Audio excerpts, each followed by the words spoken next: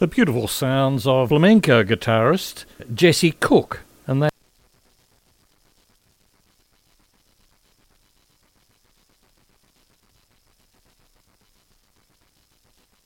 song is To Your Shore. Our Spain-based reporter Karin Avila left a high-pressure job in a New York City hospital after the pandemic to move to Spain as an immigrant. Karin talks about the move, how the lifestyles compare, what she learned, what surprised her.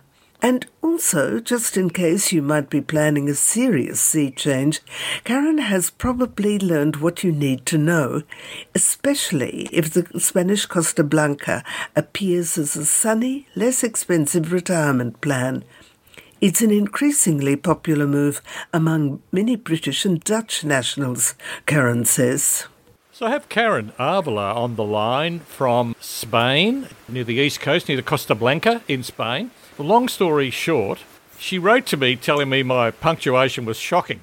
And I had to agree, it was. And so we formed a sort of a relationship, and I threw her in the deep end then to start reporting for Travel Writers Radio. And you know, I'm a bit rude. I haven't even sort of found out about how she is or how she feels about being transplanted, something she did herself, from New York to Spain. And I'm wondering, Karin, so I apologise for all of that, and I'm wondering, how are you getting on as an immigrant in Spain? I actually appreciate the question, and it's funny because I'm actually just starting to feel like a local. So I've been here a little over 2 years now, actually close to 2.5 years, surprisingly.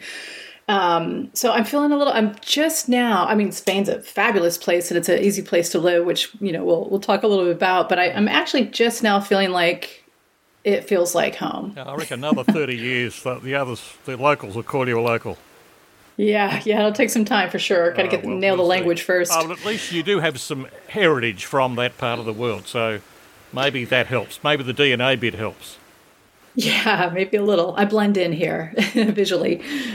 Yeah, well, you probably do.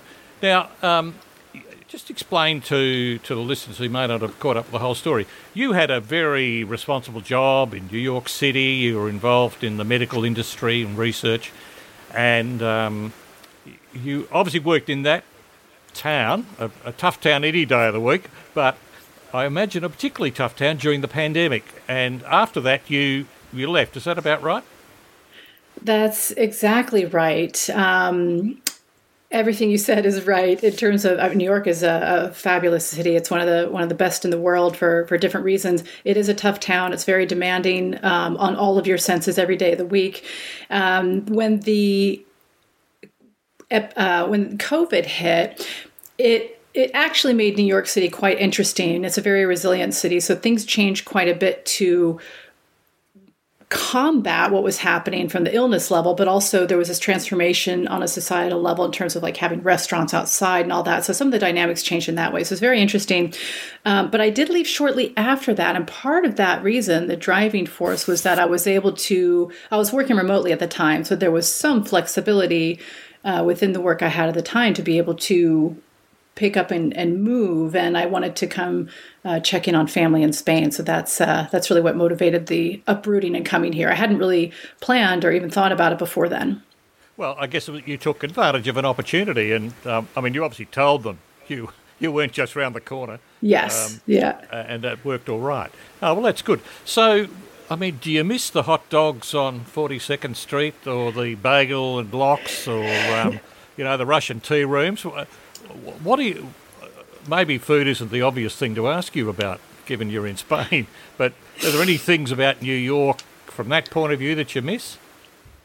There are a lot of things I miss about New York, and that's not to do a comparison with Spain, because Spain is this equally marvelous world all on its own. But New York, I think what I miss the most, to be honest, are the people. The friends, not just friends, but just the people there, the vibrancy, the drive and ambition, and that the fact that it is such a transient city. You do meet people from all over the world, all over the United States. And the conversations you have and the engagement of people, I think, are striking. And it's a very social city, even though I think people might have a different impression because people do tend to have their head down, walking fast in Midtown, getting to where they need to go. And that's absolutely true. But when New Yorkers stop, they stop and they engage with everyone around them. So I really miss that sort of social aspect of the city. And the pace? Oh, yeah. New York and Spain, I would imagine it's 50% different, isn't it? It's so dramatically different. And I think that, yes. And the thing that I notice here about Spain that I appreciate, being in New York, you're used to just moving fast, just snapping your finger, moving. When you're in line at a grocery store, everybody behind you is in a hurry. And so you kind of feel this level of, self-imposed pressure, but you also feel the pressure behind your neck. Yeah. And I got used to that, and that was okay. And I was that person giving pressure if things were moving too slow. So I was on both sides of it. One of the things that really struck me about coming to Spain, and I visited here before, so I knew the culture was very different. It was more laid back, but you hear the word tranquilo a lot here, which is just relax. And for me, when I'm in grocery stores here in Spain, and I have my stuff going through, just as an example, the grocery store, but any line, I tend to rush if I know there's people behind me. And I can't tell you how many times I've heard people behind me just saying, tranquila, it's okay, take your time, relax. Okay. And you hear that everywhere here. And so I think that's really a marvelous philosophy. So very different culture, very different approach to life here, for sure. I can't imagine you would ever hear that in New York City. No, ever. The opposite. You hear cursing and horns honking, yeah. Yeah, well, you mustn't miss the horns honking. That just seems to be, it's almost out of habit over there in New York now, isn't it? It is. Oh, it's part of the background noise of the city. You can't escape it. You're never not going to hear honking, and you get used to it. There's some days it's harder than others to deal with it, but most of the time you just get used to it. And out here, it's. People stop and wait for pedestrians to cross the street. They don't wait for pedestrians in New York. Cars go if the light's green.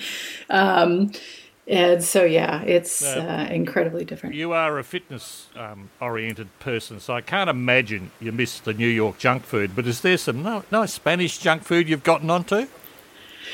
Yes. What is that? Well, I would say, so there's a lot of wonderful bakeries out here.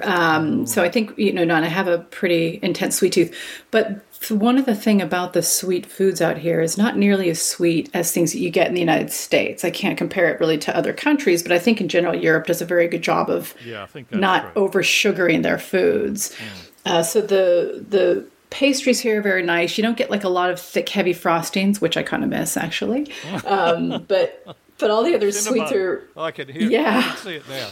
Okay. They're all well-balanced. But the bread in Spain is just something again, isn't it?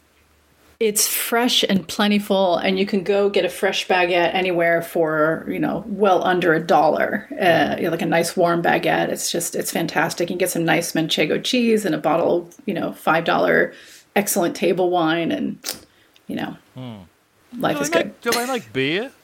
I suppose they do. I can't think whether I had beer in Spain. I think I was drinking red Rioja. They do have beer. They have quite... It is good. So you can get the regular, lagers, like Mao is a common lager that you get off the tap here. You can order something, it's called a caña. A caña is basically a draft beer, and it's the beer. It's always a Spanish beer. You get it straight off the draft, and it's a small beer, caña. Right. But also they do have a craft beer scene in Spain. It's not as robust as it is in the United States. Definitely not. Florida has an incredible craft beer scene, but they do have craft beers here. And there's actually a really nice bar in Madrid that it's all craft beers from around Spain. So, but most of the time it's the, sort of the caña that the locals will drink. And it's very good. Really nice lagers. Would they be growing their own ingredients? Like, is wheat grown in Spain? I don't recall seeing any in my drive around. Lots of olive trees and vegetables under plastic on a hill. Yes. The wheat is a good... wheat, or is that coming from somewhere else? It's a good question, actually. The wheat, I don't know. Yeah. I would think they probably... Well, I don't want to second guess it. I'm not sure. But to your point about...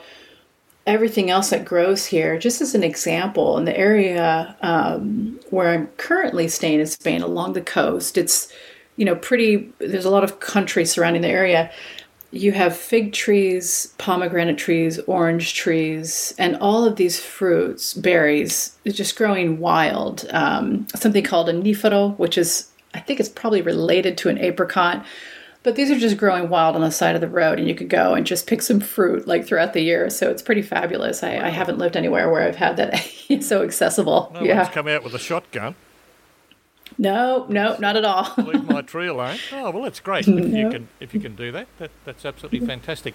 So, what's the most surprising thing that you've come across in Spain? Maybe there's nothing because you've had family there for a while, but is there something where you went, oh my God, what? Like, I did not expect that here. I think so. There's a couple things that come to mind, and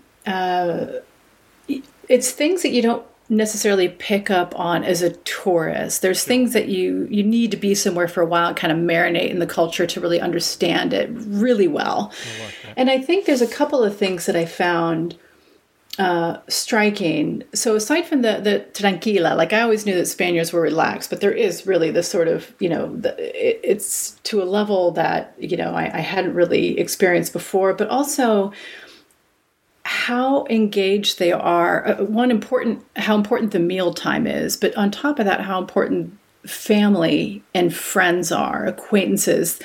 And on top of that, so I want to focus on that one, but also the other piece is that one of the first things I noticed, so the importance of family, the importance of socializing, you go out to restaurants, and people are sitting together in large groups and very engaged with each other. You go to New York, I could pull up to, a coffee shop, a bar, sit on my own and eventually chat with someone. And here it's a little different. Like it's a little bit more insular that way, and not in a negative way, but people really go out and celebrate together and in their communities and engage with each other. And the other thing I find really charming and that I've noticed is the first thing that popped into my head about some of the social interaction is I've noticed that, and especially coming from New York, the stark contrast, where here in Spain, I would see elderly people walking down the street, and there would be a younger person arm in arm with them, walking with them at the same pace. So there was this real attention to someone who is, maybe a more vulnerable population. There's also, I saw a lot of groups of kids who, had some special needs, and they would go out in these wonderful large groups on field trips. And I've seen that countless times here. Mm-hmm. So in the cities and in the small towns. And I remember talking to someone here about it, and said, it's so terrible that I noticed this difference, but in my home country, I'm just not used to seeing that. There really is this separation of vulnerable and not vulnerable, I feel, at least coming from my country. It's a little bit more noticeable, especially in the cities. But here, I really noticed that engagement and that care and concern and inclusiveness of people in all variety of age groups and all variety of need levels. So that really struck me. And it is something here that's highly valued. And there's a lot of effort around to nurture that. I wonder if it's anything to do with the siesta, because I noticed as a tourist that, the siesta time was treated very, very seriously. So I'm talking about in Barcelona. They took their time off. Some places shut down over the lunch hour, which was usually later in the day than I'm ready for it. And then dinner was just, I couldn't wait till 9 o'clock. I was at the hotel in the dining room waiting to be fed at about 6:30. How does that play out for you? That is everywhere in Spain. Shops, the big cities are a little different. The big cities, there's usually going to be more that's going to be open throughout the day. But if you go to some of the smaller towns, and definitely to a certain degree in the cities, things just shut down from 1 to 4, roughly, around that time. Just shut down 3 hours of the day. That is something that's very common throughout Spain. And then, as you mentioned, later in the evening, everything kind of kickstarts later. And I understand that too, because in the summertime, which is it's hot. There's a decent, amount of time here in the country where it's hot. And so later at night, 9:30, people are sitting down to dinner with their kids and families. And it's just so great to see kids running around, 9:30, 10 o'clock at night. That's another thing I'm not, used to from the States, but have seen that here. So for me, the siesta is great. I've actually very quickly gotten into the habit of having like a productive morning, low key middle of the day, and then afternoon, evening, some more productivity, whatever it is I'm deciding to do. But I must say, I did see the office lights were on in Barcelona and in Madrid well into the night. So, 9 o'clock, 10 o'clock at night I could see. And if you were in a restaurant that late, there'd be people coming in, obviously after work. I think you could be pretty productive in two bursts rather than try to do it all in one. Yeah, I think it's different for different people here. And certainly the industries are different. There's definitely a lot of businesses where you're just working throughout the day.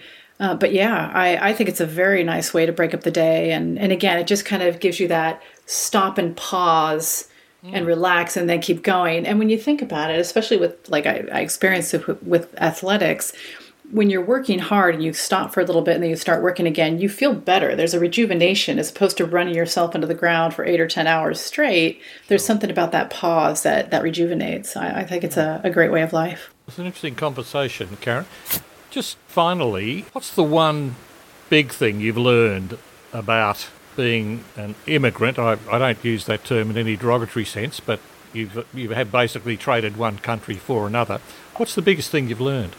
Well, I like that word immigrant because I think it's important to understand that you are in someone else's country. You have to, there's something to be said about appreciating that on its own. I think, I wouldn't say there's any one thing that stands out here, particularly about Spain, but I think in general, it's important to go into a new place knowing that it's going to be different from where you've come from. There's going to be some things that are going to be harder, some things that are going to be easier, pleasant, unpleasant, and that's just everywhere in the world. There's going to be some level of trade-off. And so it's understanding that and coming into it without automatically getting frustrated at something because it doesn't work as well or doesn't work the same way.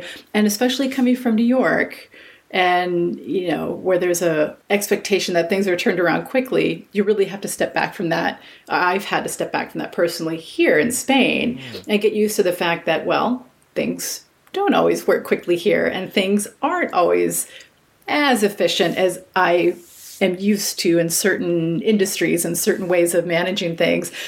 The relaxed approach here is a wonderful thing on a social level, but for me, on a functional level, in terms of trying to get, a burst pipe fix or whatever it might be, I've had to adjust my level of expectation in terms of need and turnaround times. Graham Kemlow speaking with Karin Avila, making a new life in Spain.